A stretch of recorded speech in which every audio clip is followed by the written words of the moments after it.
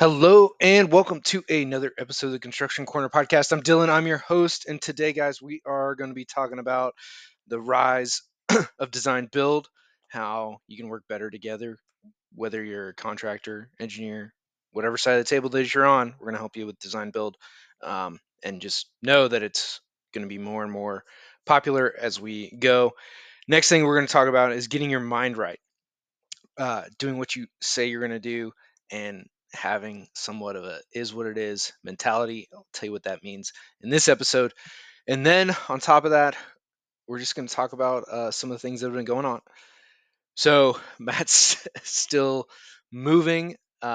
He's getting a new HQ 2.1 built at his new house, all that kind of good stuff. Plus, he had an office move, which is pretty exciting. So just total moving. He decided to do it all at once, and as anybody that's ever moved, you kind of know that it's not a cut and dry thing. It happens over a period of time, and it kind of is what it is. For me, still in my same office, haven't moved, but looking forward to huge growth year. We're opening up more opportunities within Cowabunga Studios and all that kind of stuff. Still doing all the software development, improving Revit productivity, all that kind of good stuff. But we're also starting to take on and really go after some more engineering work. Just seeing a huge demand of it, and in particular, going after design build work. So, without further ado, go and talk about some of the things that I'm seeing within the design build world. Now, obviously, Matt lives this on a day to day basis. It is, how he's built his construction company and all that. And in a future episode, when Matt and I actually get a chance to sit down and talk together, we'll have way more to say about this. But for right now, the things that I can say about design build is really, I don't see this going anywhere. And if we look back in history, we're kind of just repeating the cycle. So when you look back in history, you see architect as master builder, right? They were the guys designing it, they were basically the general contractor, and then bringing in all the trades to execute their vision onto of what they had laid out and executing it and being that kind of site superintendent, general contractor, bringing everybody together. And that's, 100 years ago, what architects did more or less. Granted, we didn't have mechanical, electrical, plumbing systems in those buildings, right? They were basically just architecture and structure. Now, with all the systems that we have that go into the building, right? You mechanical, electrical, plumbing, um, low voltage, data, security, access control. Um, we just add a ton of systems into this. And then on top of that, the architectural changes that we've had over the years, right? Different materials. Same goes for structural as well, where the amount of glazing, the amount of glass, the amount of different materials that we can put into buildings and use. We're not just limited to stone and wood anymore. We have a lot of other options, and then we have like precast concrete to use in buildings. So if you look back 100 years, and then fast forward maybe to like 50 years ago, when mechanical, electrical, plumbing systems came in, this is where you kind of start to see a fracture in the industry. Now it's pretty obvious looking back, and I'm sure living it was a little different, right? So looking back, you could see that things kind of fractured a little more, where you had architecture and then you had all these subsystems of mechanical, electrical, plumbing, coming in and forming engineering departments within the architecture firms to design and build these systems. Then you had you always had architectural and structural engineering. Structural engineering over time has been more and more stringent, so that kind of became its own um, entity and discipline.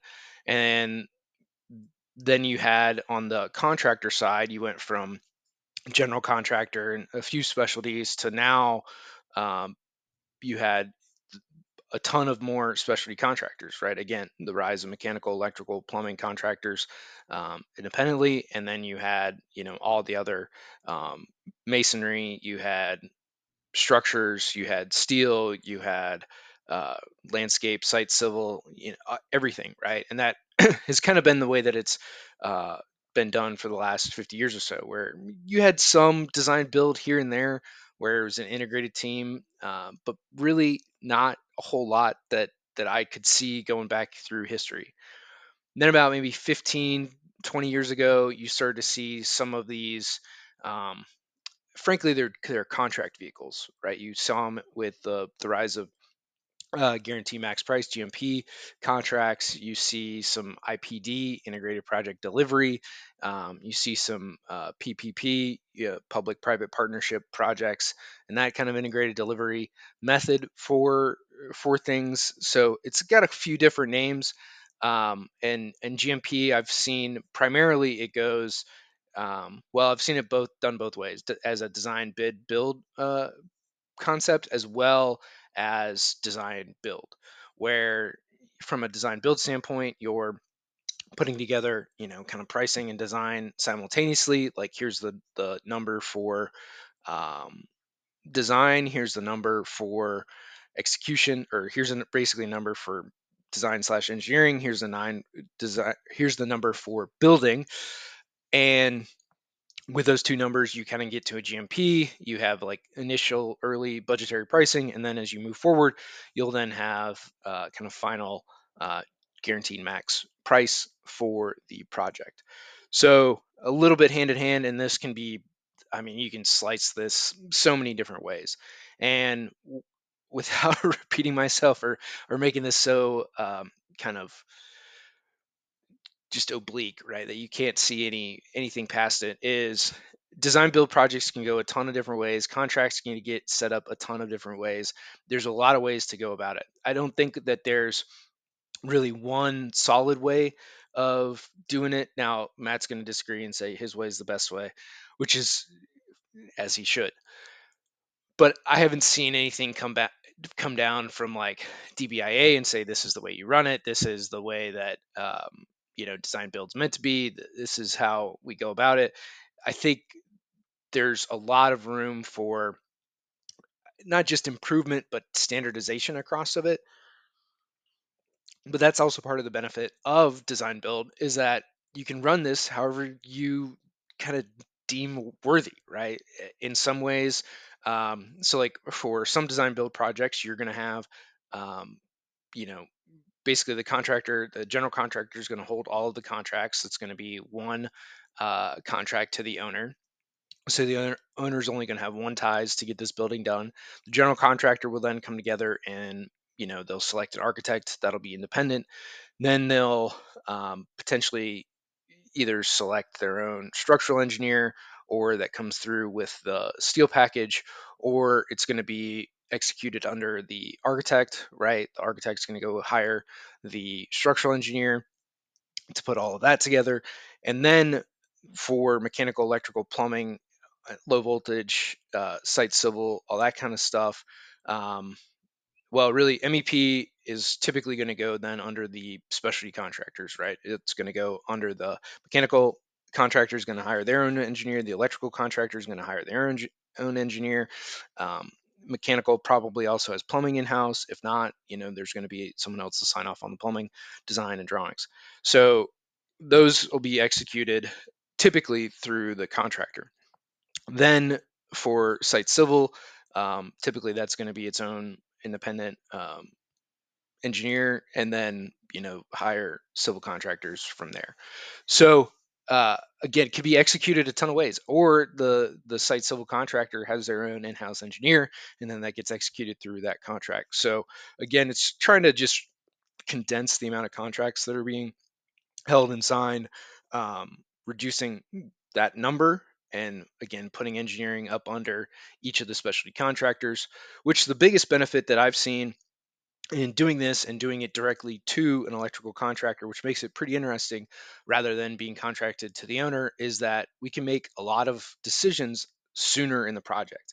The big ones are on pricing and availability, right? One set of gear, and electrical gear in particular, and this is what I'm going to make reference to because this is what I understand and know the best, is most all electrical gear, and I know manufacturers will disagree with me, but in my mind, they're pretty much the same, right? They're going to have to meet UL standards. They're going to have to meet listing criteria. and outside of like Federal Pacific, Color Hammer, Eaton, Square D, they're Siemens, GE. Those are pretty much all the same, right? Not no Federal Pacific. We don't allow that. That is a fire hazard, documented, known fire hazard. But for the main manufacturers, right? For GE, Siemens, Color Hammer, Square D, it's pretty much all the same gear, right? Same stuff, all good, right? Some has better things than others, and you can say that across the board. Um, I do have some preferences in there, but again, really it comes down to what's the pricing, what does the electrical contractor prefer to work with, which means it's going to be easier for their guys in the field to install it. They're going to work better with it. We'll get a better product because they're familiar with that gear, how it's built, constructed. Um, and then on top of that is availability, right? If let's just say that Keller Hammer doesn't have availability, or their availability is out 50, 60 weeks, and we can shave, let's say, 20 weeks with Square D or vice versa, we're going to go with the other manufacturer. And that makes a decision really quick, really easy. And you could do that on the front side of the project versus waiting for, let's say, design, bid, build, where, it takes the design team however many months to get through design, then we go to bid, and then in the bidding phase, right, we have to go through substitutions, what we're going to accept, what we're going to reject, what's equal, what's not, reviews all the time to do a review, to make different choices, and that's going to just extend timelines, right? It's good for the owner in some ways, in that um, they're going to get numbers that are pretty even, right? They can clearly scope a project, right? When they have construction documents, scoping a project is going to be a lot easier, meaning that everybody on the street is bidding the same exact thing, versus what you have in design build, where like, hey, here's a box, give me a price, right? Like whatever you need to make your best guess and estimate as to what's going in here. You know how these things go. You're going to price it for me, and this creates a huge variety of pricing out on the street, because one contractor is going to include everything that you need, and their price is going to be higher because it's including everything you need. Other contractors just don't know, right? They don't have the experience to go through it. And so this means that they then are going to have more difficulties in pricing the project and dealing with it, and moving from there. So, big thing here, realistically, in being able to move forward is, um, one, putting trust, in who you're working with and going back and forth on it. Two is, um, the more trust that you have in, for basically, this goes to an owner, right? The more trust an owner has in their contractors and who they're working with, the more you can do design build, because inherently there's just a lot of trust that goes into those types of projects, where contractors are making design decisions, they're making installation decisions, they're doing a lot of kind of autonomous decision making, that you have to have trust in that they're going to make the right choices, do the right decisions to get this project what you want at the end, right? And so the less trust you have, and then also the more transparency that you need on a project, is going to be inherent to everything that's going on, right? So the more you have trust, the more you can do design build. The less you have trust, you're going to have to put a full set of construction documents so that everything is documented, everything is transparent, especially on public projects where you need three bids. They're going to have to be fully scoped, all that kind of stuff. And then there's just not as, there needs to be transparency there. And then there's some trust, which is more why those projects end up going design, bid, build. We're seeing some more go to a, where you need three bids, three proposals, all that kind of stuff, is the general contractors are going to go with their chosen design team and contractors to present to the owners and do the whole dog and pony show of presentations, and they're going to do that, and so that the owner can say that they got three bids, and do that up front, for that through the general contractors, who have the design teams under them, And again, one contract then from owner to contractor, and then the contractors take care of everything else. So there's some of that kind of workaround that's out there. Not as much. Most all of the design build work is on private projects, so not in any government buildings, not typically schools, even though we see some of that, and especially obviously private schools can do that, but not public institutions. You're seeing some of it in private institutions for higher education, and then obviously like manufacturing and all that kind of stuff is pretty easy rise for design build. And again, everybody being contracted up through the general contractor, and then executed from there. A lot more trust, typically like Matt will say is he's been working with especially contractors for years. There's a lot of trust with those guys. They're a cohesive team by and large, and that creates a lot of trust, which creates a lot of autonomy, which means that they're going to do a good job, which is why, to my next point, is doing what you say and delivering on what you say you're going to do is huge.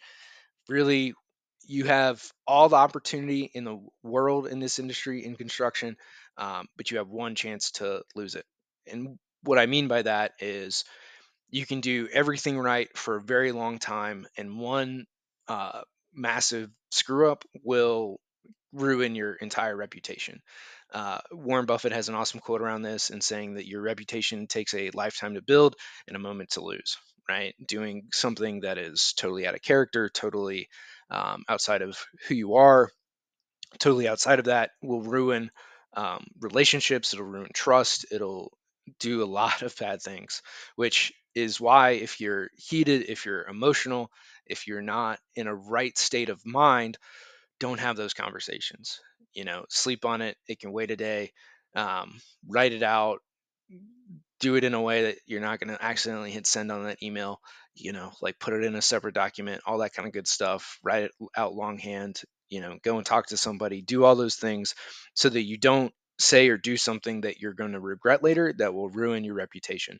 So, getting your mind right around like doing what you say, and following through on those actions is huge. This is why, like Matt and I will talk about 75 hard and following through on that.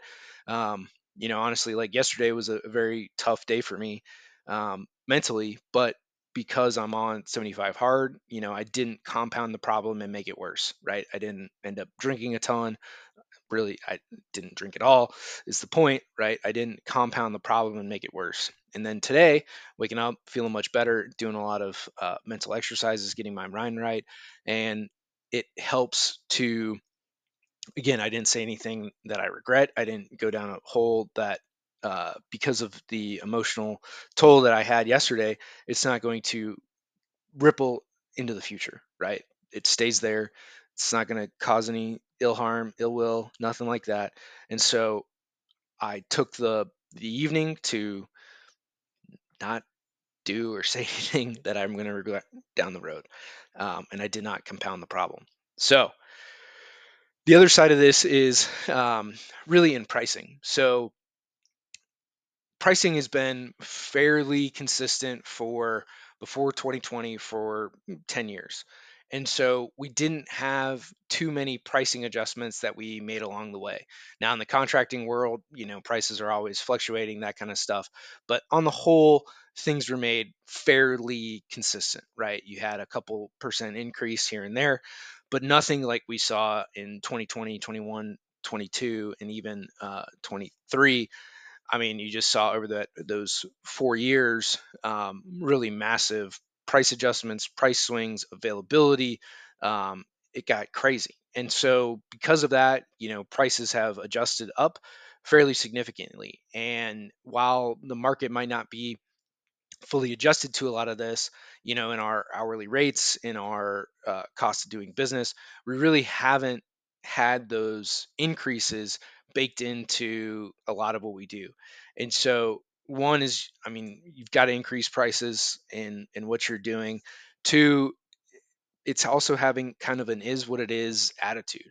Like, hey, for a project recently that I quoted is like, I did it a few different ways, and it's like I still keep coming up with this thing being like 1,200 hours of design work for just electrical. And so, gave him a price around that, and it's like, yeah, man, this is what it is. Like, this is um, what I see it is. Like, I don't know how to get anything out of this, right? Like, this is what it's going to take time wise to execute on this project. So, we've got to act accordingly around it. And with that, like, it's a big ordeal to do it. Now, I could be totally wrong in it, and we'll deal with that then. um, but this is what I see for the information that we've been given, for the amount of time that I'm going to have to put into this, for the amount of people that we're going to have to bring on to do it. Like, this is a big undertaking, a massive project. Like, you know it's kind of is what it is. So, having that mentality, like, even though it's maybe a bigger price, a bigger number than maybe you're comfortable with personally, you kind of have to get over that and through it. I'm still learning and going through it, which is why I'm sharing it here with you guys. Like, some of this stuff is in real time, or pretty close to it, and documenting my journey through this, right? And putting out bigger quotes, bigger proposals for bigger projects. And some people might balk at it, others are, and actually, this was from one of the contractors, is, well, it is what it is. And so that mentality really helped me to be just more confident in what I know it's going to take to execute and do this project at a very high level, and so that they're happy with it. The owner's happy with it, the contractors are happy with it, right? Like, there's no questions when those guys get in the field to start executing the project. Like, all of that information is there. We've well documented it, we've coordinated, like, everything is as it needs to be on the project. And so I can't, shortchange myself, the project. It's having that kind of is what it is mentality around, like, hey, man, this is what it's going to take us to do the project, to execute it. You're paying for our knowledge, our experience, our expertise, and that's really, like, for both sides of the fence, right? On the engineering side, like, our overhead is pretty locked and consistent, from office space and software and computers and utilities and all the normal overhead that contractors carry as well for their office, and those people, right? And salaries and all that kind of good stuff. And then on the contractor side, you guys have so many more variable costs and materials and shelling out money and cash flow things to deal with than we do on the design side. But again, you're getting, both sides are getting paid for their experience, their expertise, their knowledge, their ability to execute, and doing what they say they're going to do, right? Showing up on time is a big deal these days, guys. So I think that in wrapping this up and kind of pulling this to a T, is that design build is here to stay. I see more and more projects going that way. Now, if you're just doing institutional stuff, you're going to really see it not change a whole lot. Hospitals are going to continue. If you're contracted directly to a hospital because of all their requirements, you're going to see them stay with a design, bid, build attitude. Really, contractors are going to be in there and doing pricing throughout, kind of traditionally how we've done it. So you're going to see that stay. I think higher education, for the most part, is going to stay on that side of it, except for like off campus pieces that'll go to like public private partnership type of stuff, or IPD projects. So you'll see some there, but on campus, it'll I would tend to lean towards it staying as a design, bid, build type project. All public works projects, schools, any government building, libraries, prisons, all that kind of stuff. Well, I say prisons, but that should be like publicly owned, not privately owned prisons. And then for any, firehouses, police stations, EMS, anything like that that's in the public sector, is going to stay as a design, bid, build project. There's really no way around that, for their requirements and by law, to what they need for transparency and all that kind of stuff, even bidding, equal bidding, yada yada. So, um, design build isn't going away. Get your mind right around, do what you say you're going to do, having an is what it is mentality. And more so, guys, here in 2024, it's super important to just be a person of integrity. In construction, we've got a mainly from the residential side, but I think it stems, through most of the industry. You can't do this too long in commercial. You can get away with it longer in residential, but um, at the end of the day, like, you got to live by your word. Reputation is everything in this industry. It's a huge deal. So make sure that you're doing your part to live up to what you say you're going to do, and just be a person of integrity. Huge deal. Lastly, thank you guys so much for listening. Matt and I appreciate it, and we look forward to having a great 2024 with all of you. Um, and as we proceed through this year, you'll see, what I'm doing to build an engineering firm from the ground up, how we're going to use software to automate a lot of processes that we've built, and then build out everything from there. So I'll kind of document the lessons that I learn along the way. And again, thank you guys so much for listening. And until next time.